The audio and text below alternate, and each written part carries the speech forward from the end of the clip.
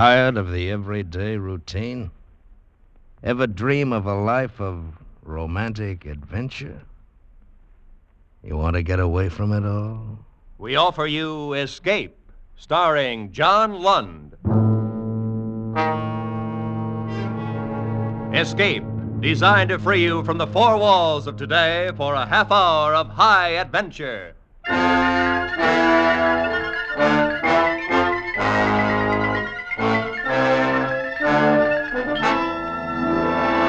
You are groping your way slowly through the dark hold of a ship at sea, moving carefully, step by step, searching intently for something you dread to find, because you know that this ship carries a cargo of death. Today, with John Lund in the role of Chris Warner, we escape to a harbor front in Venezuela and a grim voyage which started from there, as told by Martin Storm and his gripping tale, A Shipment of Mute Fate.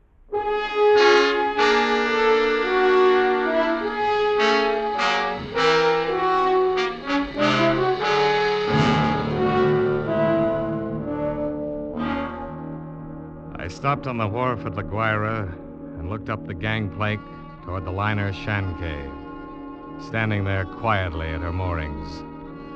The day was warm under a bright tropic sun, and the harbor beyond the ship lay drowsy and silent.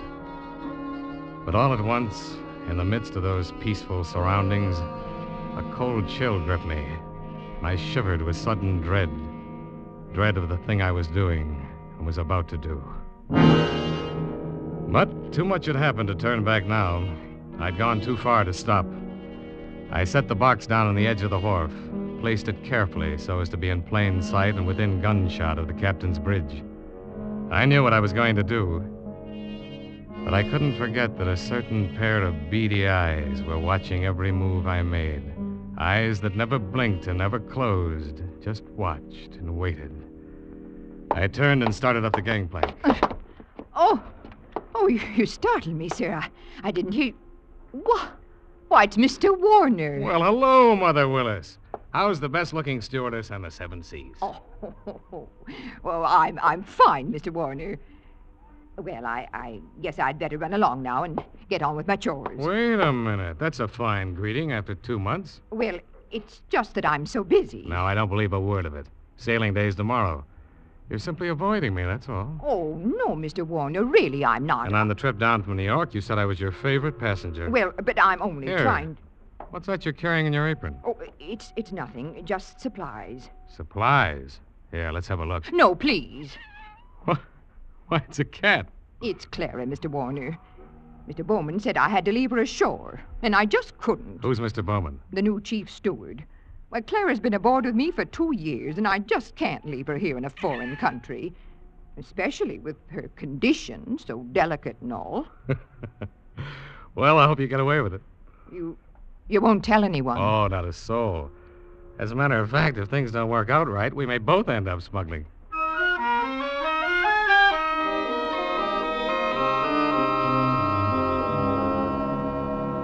Happy to have had you aboard on the trip down 2 months ago, Christopher, and I'm happy to have you along with us on the run back to New York. Oh, thanks, Captain Wood. There is one thing, though. What's that? I'm having a little trouble with the customs men here. I wondered if you... I can't do it, Christopher. I cabled your father just this morning. Told him I would have done it for you if I possibly could. He sent a request from New York, you know. Yes, I thought he would. I wired him from upriver last week. Well, I hated to refuse, but that's absolutely out of the question. Captain Wood, I'm afraid I don't follow you. My responsibility to the passengers, son. We'll have women and children aboard, and on a liner, the safety of the passengers comes ahead of anything else. But with proper precautions... Something might happen. What? I don't know what, but something might. You've carried worse things. There isn't anything worse. Any skipper afloat will bear me out. No, Christopher. I simply can't take the chance. That's final.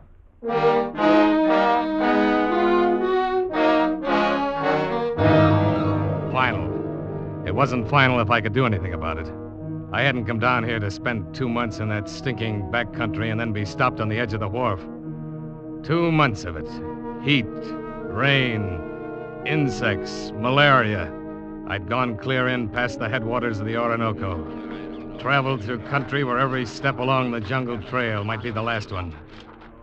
Oh, Sanchez! Si, Senor Warner. Better start looking for a place to camp. Be dark in a little while. Si, senor. Very soon we turn to river. Camp on rocks by water. This very bad country. This very bad country. You've been saying that for 10 days now. Very bad country. Si, Senor Warner. This very bad country. Oh, skip it. For all the luck we've had so far, it might as well be Central Park. Central Park? I don't understand. Oh, never mind. We don't... Here, what's the matter? Quiet there, quiet! Sanchez, what's wrong? They're in the path. See! Bushmaster! Bushmaster. The deadliest snake in the world. Bushmaster. Its Latin name was Lachesis muta. Mute fate. It lay there in the center of the path, a 10-foot length of silent death, coiled loosely in an undulant loop, ready to strike violently at the least movement. Here was the one snake that would go after any animal that walked, or any man. It lay there and watched us, not moving, not afraid, ready for anything. The splotch of its colors stood out like some horrible, gaudy floor mat, lying there on the brown background of the jungle, waiting for someone to step on it. Here was what I'd come 2,000 miles for, a Bushmaster. It was 3 days later when Sanchez brought me the snake in a rubber bag. He was shaking so hard, I thought for a moment the thing had struck him. One thing you make sure, Senor Warner. No turn him loose in Venezuela. Because he know I the one who catch him. And he know where I live. All right, Sanchez. I'll keep an eye on him. He know you pay me to catch him. All the time he watch and wait. You no forget that, Senor Warner. Because he no forget. Not ever. Well, after going through all that trouble and danger, I wasn't going to let a pig-headed ship's captain stop me at the last minute. At least not as long as the cables were still in operation between La Guaira and New York.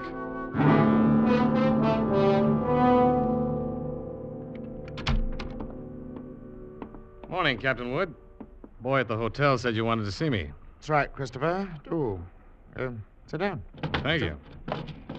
Seems you weren't willing to let matters stand the way we left them yesterday. Sorry to go over your head, Captain Wood, but I had to. The museum sent me all the way down here for that snake, and I'm not going to be stopped by red tape. Why, this will be the only live Bushmaster ever brought to the United States. If I had my way, Christopher. But orders are orders. I got a cable from the head office this morning. All right, now, suppose we talk about precautions. Well, I'll handle it any way you say. It's got to have a stronger box. That crate's too flimsy. Oh, it's stronger than it looks. That wire screen on top would hold a wildcat. Hmm. But anyway, I bought a heavy sea chest this morning. We'll put the crate inside it. It sounds all right. You got a lock on it. Heavy padlock. Hmm. It's fixed so the lid can be propped open a crack without unlocking it. Snake's got to have air. All right. But in dirty weather, that lid stays shut. I'm taking no chances. Fair enough. We'll keep the blasted thing in my inside cabin, where I sleep. I can't have it in the baggage room. And nobody on board's to know about it. Whatever you say, Captain. We won't have any trouble. After all, it's only a snake. Doesn't have any magical powers. I saw a Bushmaster in the zoo at Caracas once. Had it in a glass cage with double walls. Never move. Just lie there and look at you as long as you were in sight. Gave a man the creeps. I didn't know they had a Bushmaster at the Caracas Zoo. They don't now. Found the glass broke one morning, the snake gone. Night watchman was dead. They never found out what happened. Well, the watchman must have broken the glass by accident in some way. The way they figured it, the glass was broke from the inside. We sail in 4 hours.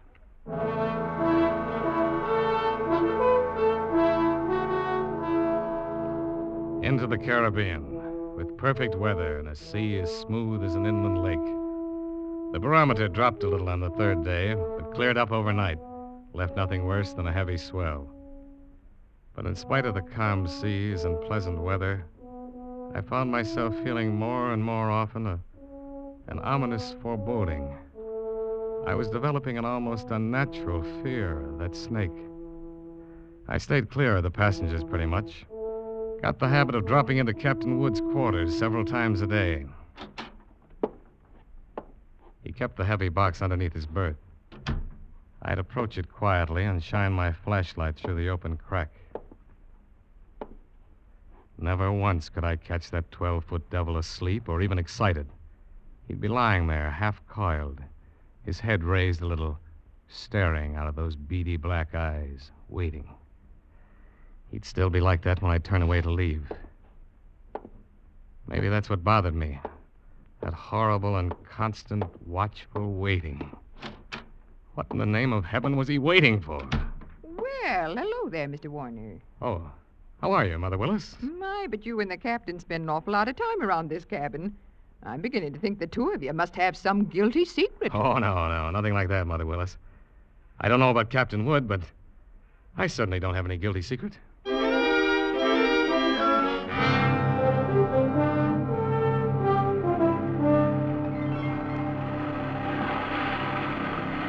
Well, she's running quite a swell out there, Mr. Bowman. Yeah, it's a little heavy, all right, Mr. Warner. Guess the storm passed through to the west of us yesterday when the glass dropped. Think it missed us then, huh? Well, that's what the mate figures. Sure stirred up some water, though. This'll put half the passengers in their bunks. Makes it great for my department. 2/3 of them will want a steward to hold their heads. They'll keep Mother Willis so busy that she... Wait, What? look at the size of that wave. Great, Jehoshaphat. We're gonna take it on the port bow. You better hang on.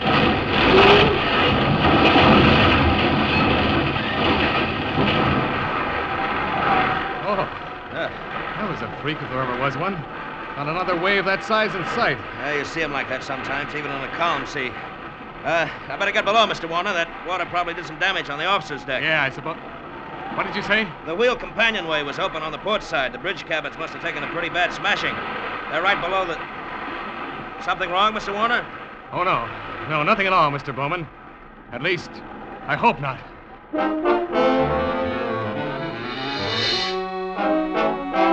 I didn't stop to find Captain Wood.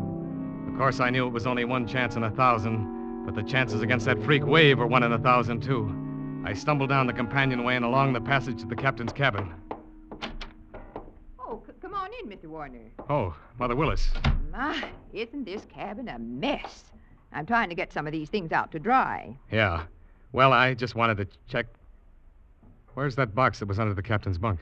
Oh, that? Oh, I just threw it out on the deck. What? With the desk over there slid into it. It was all smashed. But the small box inside of it.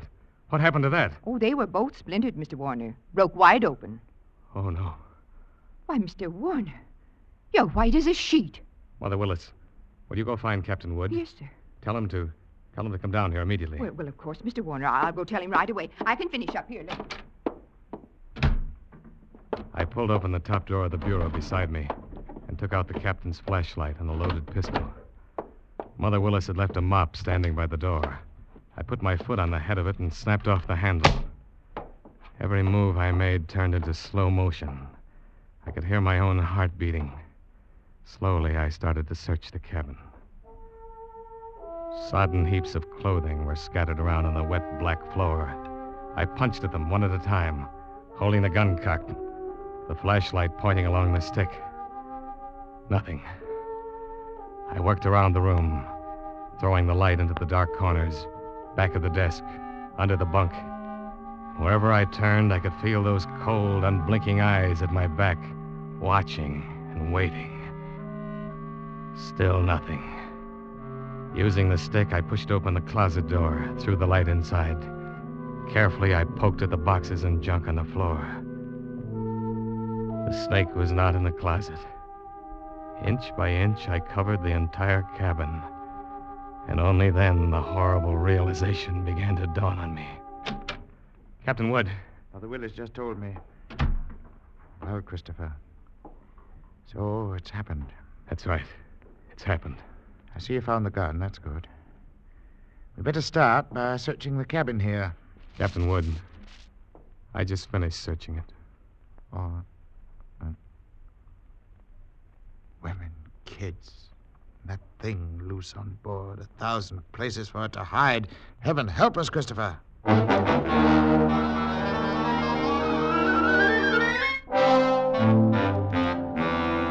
Certainly is something. There's no you're starting to blame anybody now, gentlemen. I didn't call you in here to pass judgment. The thing's done, and that's that. Yeah, you're right What we there, have Captain. got to do is to make up our minds how we're going to handle it. It'd be easy if we didn't have to tell the passengers and crew. I've seen panics aboard liners before. I agree with you, Mr. Bowman, but I don't quite see how we can avoid it. They got a right to know.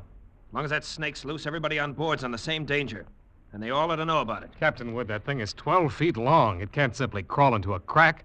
Why don't we make a quick search of the whole ship before we spread any alarm? I thought of that, Christopher. Well, as far as I can see, the only place it couldn't be is in the boilers or on top of the galley stove. It might have crawled overboard. No. We can't count on that. We've got to assume it's on the ship somewhere. Yeah, that could be anywhere. In a coil of rope or in a pile of clothes or under a baby's crib. Or even You've already said it. That Bushmaster could be anywhere. We've got to do something, and we've got to do it fast. All right. I think the best idea is to follow Mr. Warner's suggestion. Make a quick search first. You agree to that? Yes, Then, if we don't find it, we'll have to warn the passengers. We've got to find it.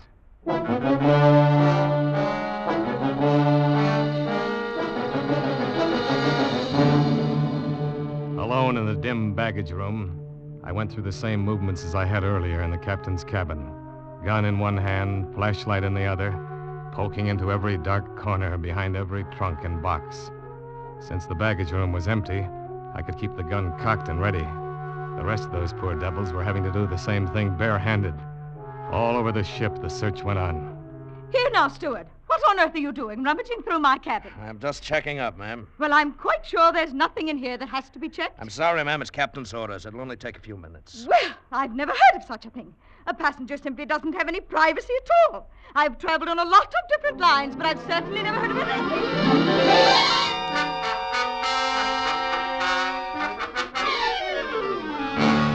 Sorry, sir. I wonder if you'd mind moving over to the other rail. I'd like to look through these lockers. Sure, go ahead. What's the matter? You lost something? No, nothing like that. No, just looking Oh. things over. Well, there's nothing in there but life preservers. Yeah, that's right. You must be getting ready to sink the boat, huh? You got to collect insurance on it, is that it? You're going to send us all to the bottom, I know.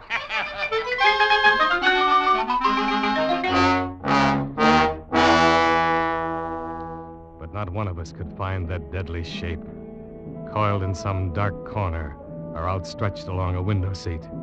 Not one of us caught a glimpse of that horrid head with its beady, black, watchful eyes. The thing lay waiting out there, somewhere along the decks, shaded in the gathering dusk. But where, we didn't know. It was nearly dark when we met together again in the chart room. Well, gentlemen, there's no other way around it. We've risked all the time we can. We've got to warn the passengers. How we do it, Captain? Call them all together in the lounge? No, indeed. If we did anything like that, we'd be asking for a panic. We'll get one whether we ask for it or not. Pick a few men and go through the cabin decks. Tell them individually, inside their cabins. Watch for any that act like they might cause trouble, and we keep an eye on them. Handle the crew the same way. As soon as you're finished, arm all the deck officers and start searching again. Our only chance of preventing a riot is to find that damnable snake.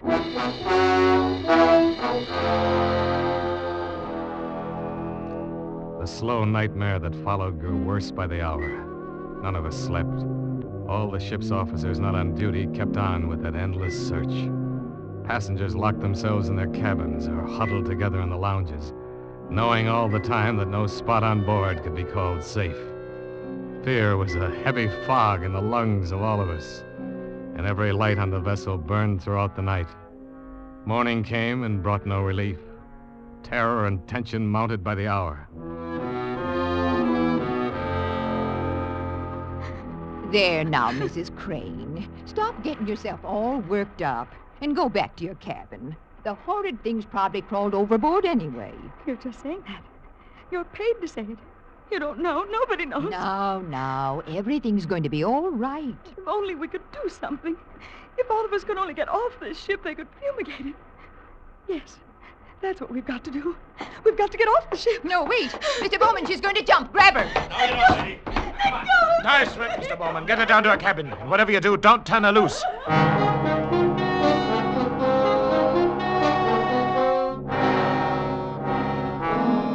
You never know when it might strike you. You can't put on a coat or move a chair without risking your life, and something's got to be done.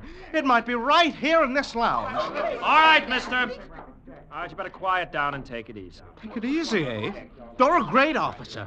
Why don't you do something about it? That thing might be crawling around here right under our feet somewhere. I said shut up. What are you trying to do, start a panic? I got a right to talk. I don't want to die, and no one's going to tell me what...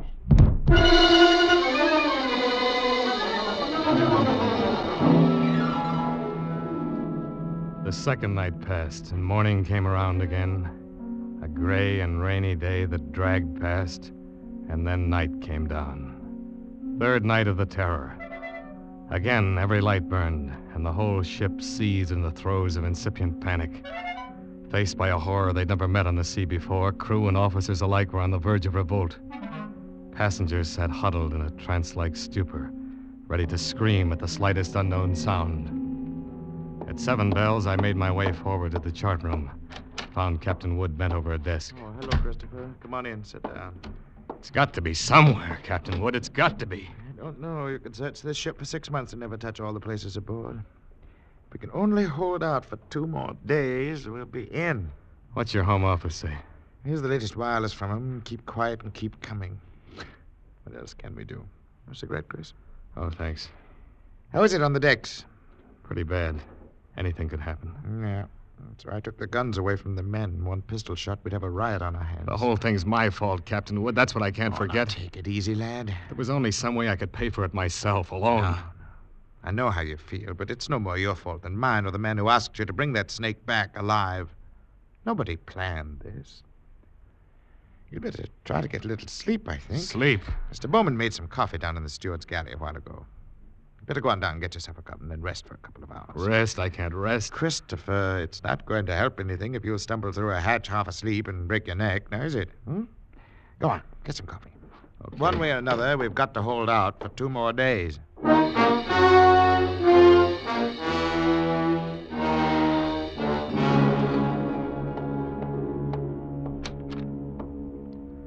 The light was on in the steward's galley, and the coffee pot was standing on the stove.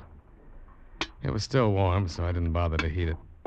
I poured out a cup, carried it over, and set it on the porcelain tabletop in the center of the room. I started to light a cigarette. The door of the pan cupboard beneath the sink was standing slightly ajar, and I happened to glance toward it. I dropped the cigarette and moved slowly backward. I'd found the Bushmaster. As I moved, the snake slid out of the cupboard in a single sinuous glide and drew back into a loose coil on the galley floor, never taking his eyes off me. I moved slowly back, waiting any moment for that deadly, slithering strike. How had he known it was me? He'd stayed quiet when Bowman was here. How had he picked the first time in 5 days that I was without a gun? My hands touched the cold bulkhead behind me, and I stopped. Only then I realized in terror what I'd done. The call button and door were on the far side of the room. I'd backed into a dead end. I stared at the snake in fascination, expecting any moment the ripping slash of those poisoned fangs. The horrible coils tightened a little, then were still again. 10 million years of evolution to produce this moment. Homo sapiens versus Lachesis muta. Man against mute fate. And all the odds were on fate. I knew then that I was going to die.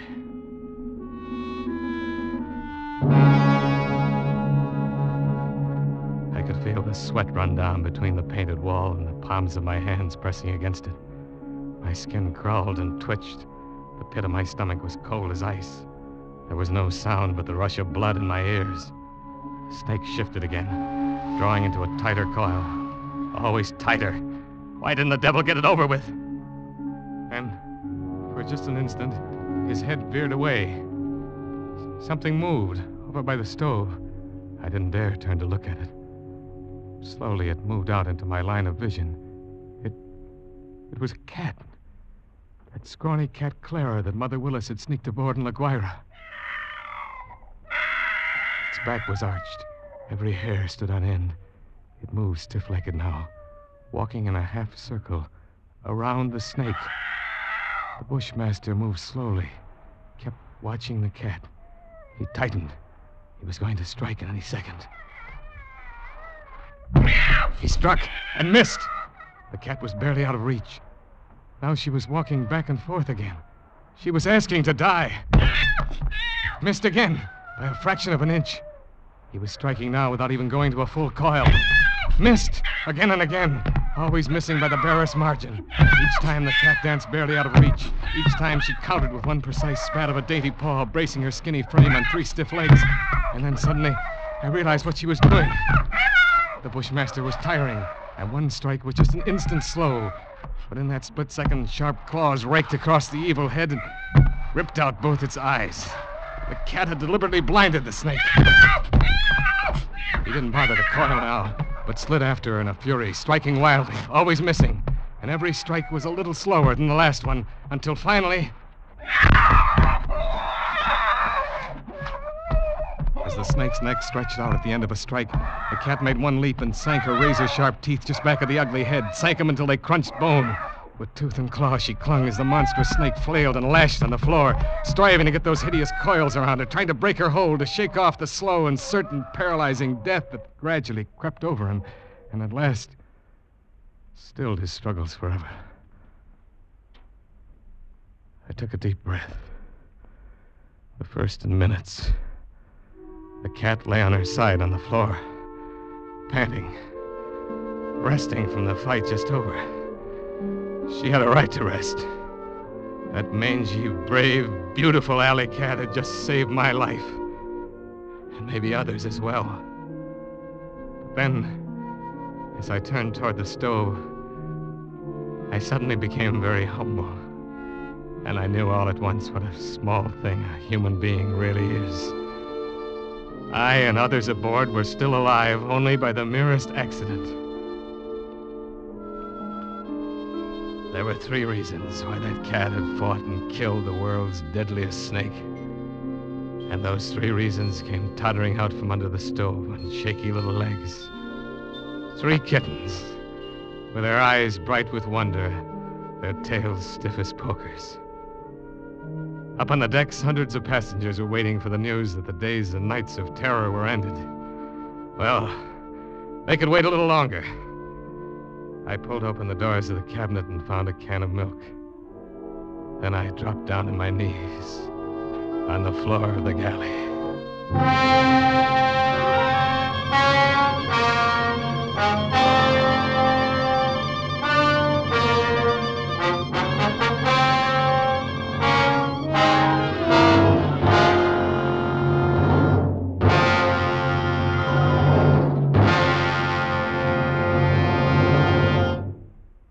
Escape, produced and directed by Norman MacDonald, has brought you John Lund in A Shipment of Mute Fate by Martin Storm, specially adapted for radio by Les Crutchfield.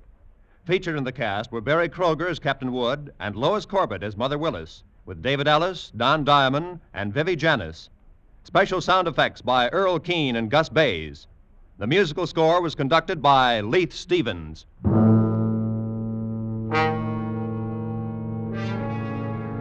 Next week. You are trapped in a remote valley in the Andes, walled in by sheer rock precipices, and surrounding you, closing in on you, is a band of blind men who want your eyes.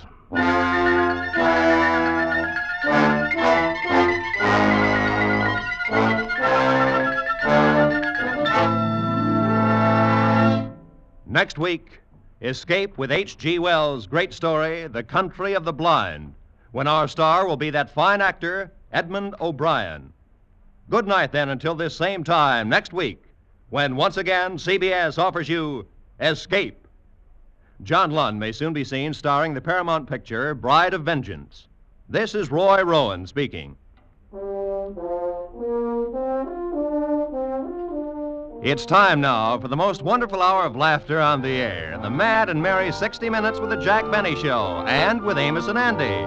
They will be heard over most of these same CBS stations, and Jack Benny will come to you over them all. You'll never miss them by staying tuned to the station where they say, "This is CBS," where 99 million people gather every week, the Columbia Broadcasting System.